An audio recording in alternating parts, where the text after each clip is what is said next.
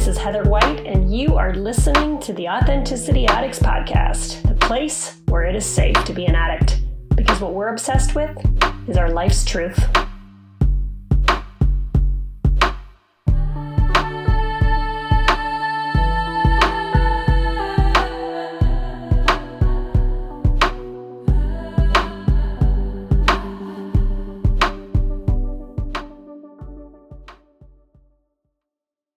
Hello. Welcome back to the Authenticity Addicts podcast. It's Heather White. It's episode 1. I'm starting to realize, gosh, I wish I didn't call the first episode 0.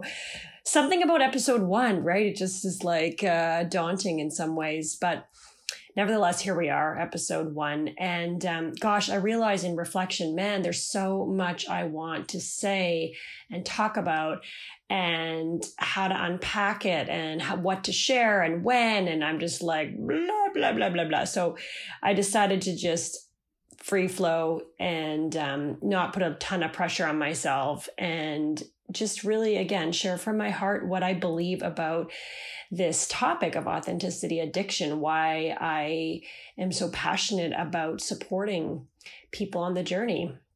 And so today, what I really wanted to sort of dive into, and I don't think any of these topics are really going to have a lot of linear order to them. So if you're looking for the 10 steps to authenticity, I'm so sorry. You're not going to find it here. Because, you know, first of all, authenticity, it's such an overused and, in my experience, extremely misunderstood concept, particularly in the way I choose to understand it and engage with it. And for me, authenticity is sort of synonymous with truth. It's synonymous with this idea of emergent entelechy, right? This idea that we have these seeds of potentiality within us that are seeking expression through us. It's the idea of soul, of this inner spiritual center, this bigger than human experience that we are capable of allowing to emerge through the vehicles of our lives. So it's not like a platitude that you put on a wall, or, you know, that thing people do, right? Where, oh my gosh, so they just dump all their emotional shit all over you. And then they say, just being authentic. Yeah, that's not what I'm talking about here. Okay. First of all, I think that's kind of like, it's like subtle narcissism, really. What I'm talking about here is these deep reservoirs of talent and potentiality that live within the depths of our inner knowing. Those, you know, that sense that you have, right, about that inner possibility. First of all, that is real. And second of all, that is authenticity.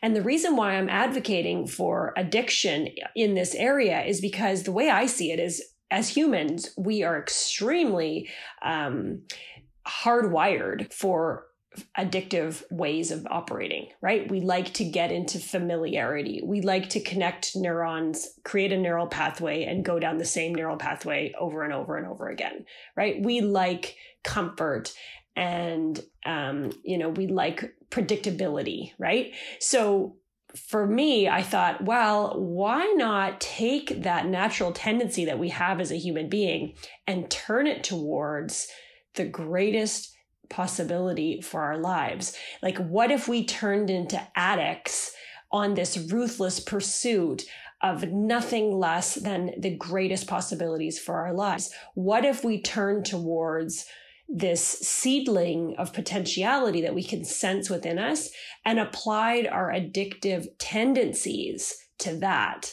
I wonder what could be possible. That's really where this entire idea came from.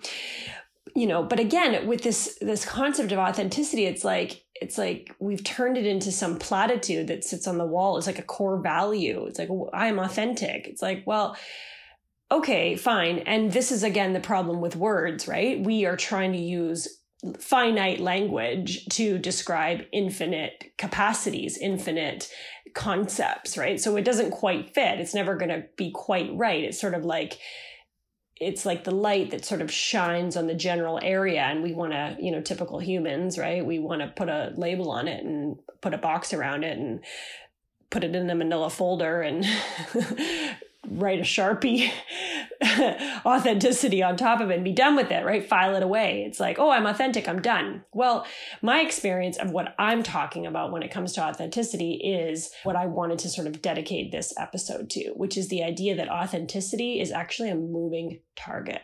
I think Gandhi probably best explained this idea.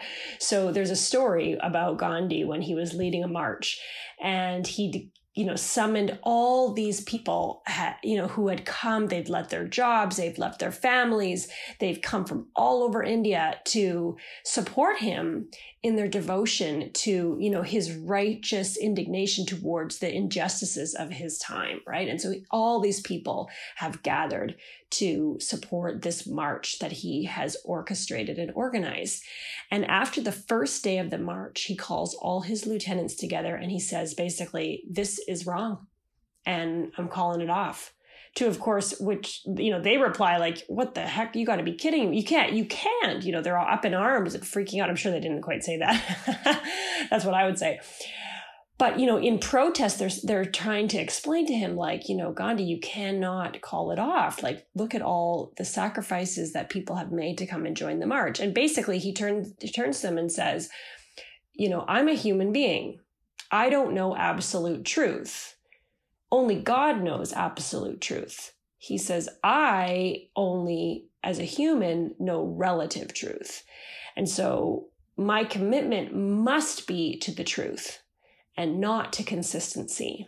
And he goes on to say, even if I have to reverse myself as a result, right? Imagine the kind of courage we're talking about, right? Like, let's just assume there's a few tens of thousands of people who have gathered from all over the country. They've come to support you. Like, just put yourself in his shoes for a second, right? They've come to say, we are so devoted to you, to what you're standing for, that we're willing to take the risk of leaving our jobs and our families and our day-to-day lives and come and stand with you in support of what you're up to and what you're standing for. Right? And imagine the courage of recognizing that after one day, it wasn't right. It wasn't the right thing to do. The truth that he was connecting to was contradictory to the truth that he had the days and weeks leading up to that. Right? It wasn't that the truth was different. Right? I firmly believe that the truth for him leading up to that march was that this march is necessary and right and the right thing to do. And right. And then something happened and the truth, right, after day one was, this is wrong. And this is what he's saying. Truth is relative from a human perspective, right? We're not omnipresent, all-knowing. Well, potentially we have access to omnipresent, all-knowing, right? But that's through a cultivation of a sense of awareness, right? Which ironically is what this spiritual growth, this authenticity path is all about. But as it pertains to our limited sort of concepts, our limited self-awareness, we don't know absolute truth, right? We know relative truth. And haven't you ever had that experience when you were so sure, like the truth was the truth was the truth was the truth. And then somehow another piece of awareness opened up in you.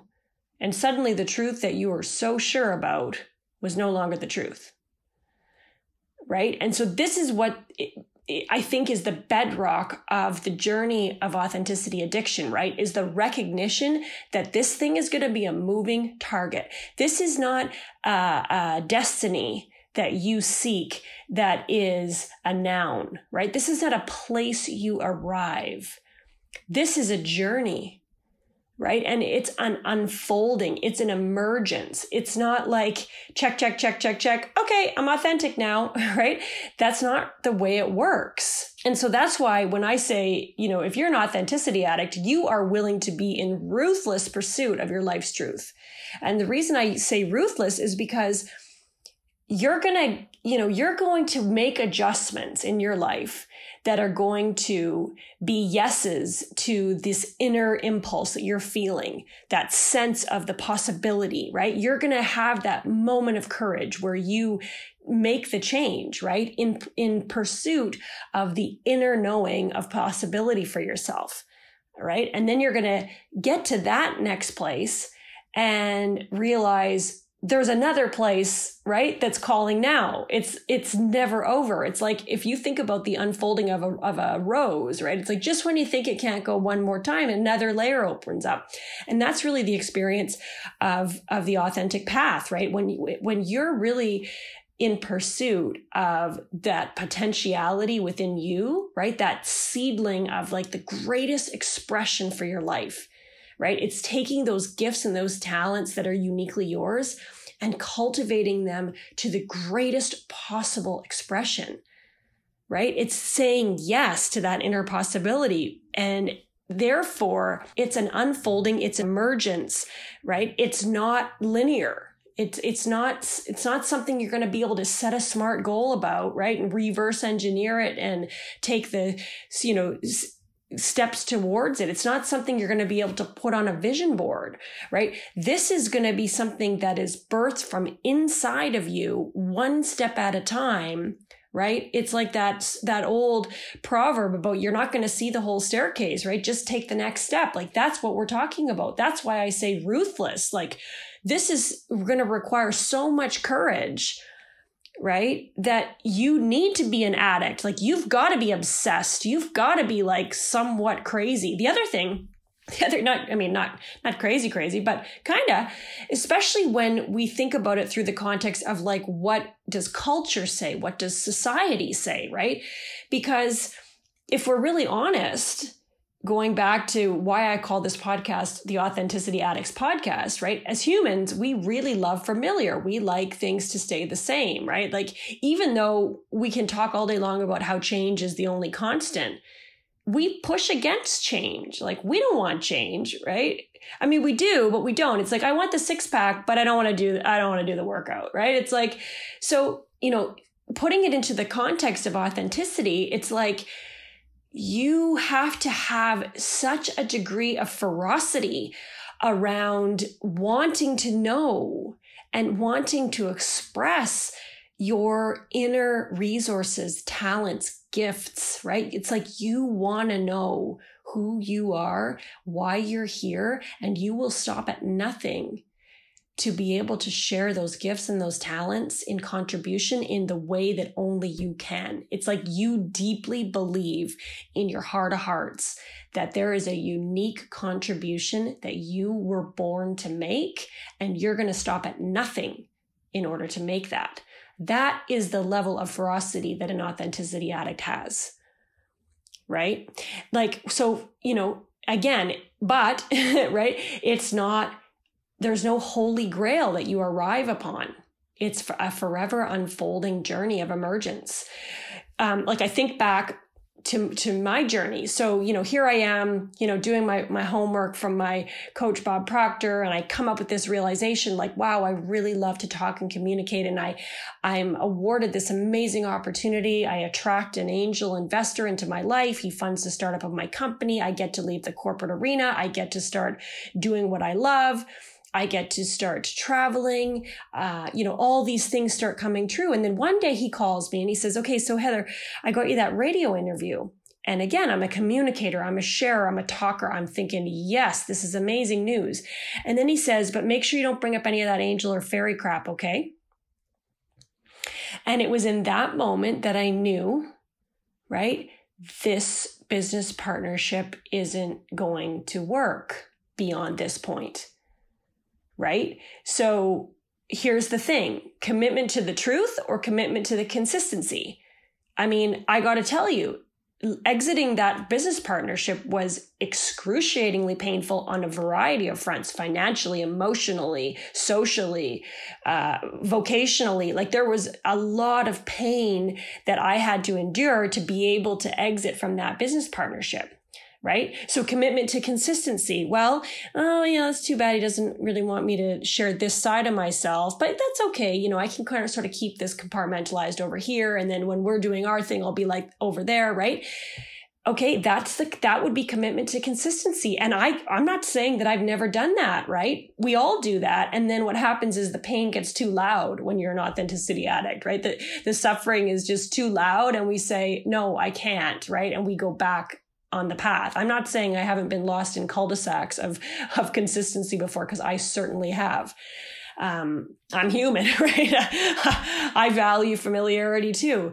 But right, like that's what happens. It's like, here I am, trotting along thinking, oh my God, my life is made. I'm living this totally integrated, authentic, aligned life. Like who I'm designed to be on the inside is what I'm getting to do on the outside. And then ring, ring. Hey, don't bring up any of that angel or fairy crap. Like the gamut comes down, right? And here's the moment of truth. Are you going to commit to the truth? Right? That this is who you are and that it's important for you to be able to share your practices that you are, that are allowing you to be the greatest expression of yourself? Or are you going to commit to consistency, right? Hide the parts that people are not wanting to see and, sort of split yourself into this external self-image that you want to project to the world and hide the sort of internal things that you don't want people to see. Right? That's the kind of choices that we have to make all the time when we're saying yes to the journey of authenticity. Right? So what is true today, right? What's authentic today, that doesn't mean that's authentic forever. Right? Because suddenly you align with a new truth, a new awareness around authenticity for yourself, and the journey goes on. Right? And so what then becomes so important for us is to be able to start to cultivate the resiliency that we need that allows us, it allows us to see the suffering that shows up, not as punishment, right? But as guidance. And like, for example, just putting that into context. So when I received that phone call, right, there's a place where I wanted to go, which was like, oh, what's wrong with me? Like, why can't I be just more focused on business development? Like, why am I so busy meditating and, pulling angel cards and writing in my journal? Why can't I just be more focused on like fiscal management and the niche market development and the sales funnels and like, right? I mean, there's that subtle place where we go into self-criticism, right? Seeing the suffering, like seeing the alarm clock as somehow an indication that we're wrong. When what it actually is an alarm clock alerting us that it's time to wake up to a new level of truth, right? Something else is emerging from within. What got us here is the thing that's going to stop us from getting there. So what we actually need is the cultivation of the resiliency to be able to let go, to quit, and to say no to the things that are no longer going to be part of our authentic expression, right? And that doesn't mean that they were wrong or that they were bad or that there's any judgment, right? It's just like that is the end of the road for that expression. And so it's so paradoxical because paradoxical, is that how you say it? I think paradoxical.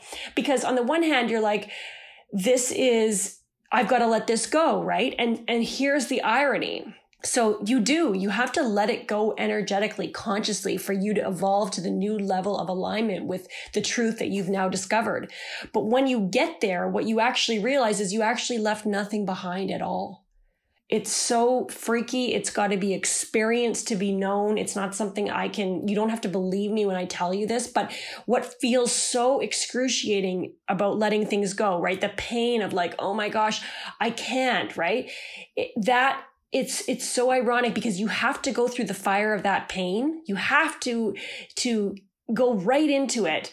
And yet when you rise, like the phoenix you are, what you realize is you actually left nothing behind. It all came with you, right? And so it's so fascinating because it seems to be some necessary part of the journey that there has to be this willingness on our part to let these things go energetically. And yet, like I said, ironically, on the other side of it, everything's still there.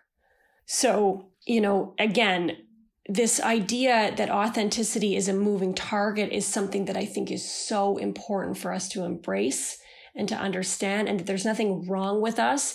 Like you get things set up a certain way and then knock, knock, knock from the soul call and like everything's got to look different again. And sometimes you just want to be like, what the fuck? I just got it all figured out and I don't want to move again. Right. And that's okay. again, we all get lost in these cul-de-sacs of familiarity and resistance to the call, right? Like we push back and say, like, I'm not ready yet. I don't want to go yet. And that's fine, because trust me, it just keeps hanging around and hanging around. The volume gets turned up a little louder. Stuff gets a little more excruciating. And eventually you can't not move, right? But just to know that that's part of the path. There's really nothing wrong with you. And the real question you want to be in experience of is, what's my commitment? Right? What's my commitment? Because if I'm committing to nothing less than the greatest possibility for my life, if I'm committing to continuing to develop my gifts and my talents because I deeply believe that they have been gifted to me to express them through in the world in the unique way that only I can, for nothing less than the greatest contribution of my incarnation, then you are going to have access to the resiliency, to the resourcefulness, to the capacity, to the self-compassion, to be able to let go and to quit and to say no to the things that are starting to hinder your emergent progress. And that is the journey of the Authenticity Addict. We'll be back to talk more. Thanks for listening. Authenticity, it's a moving target.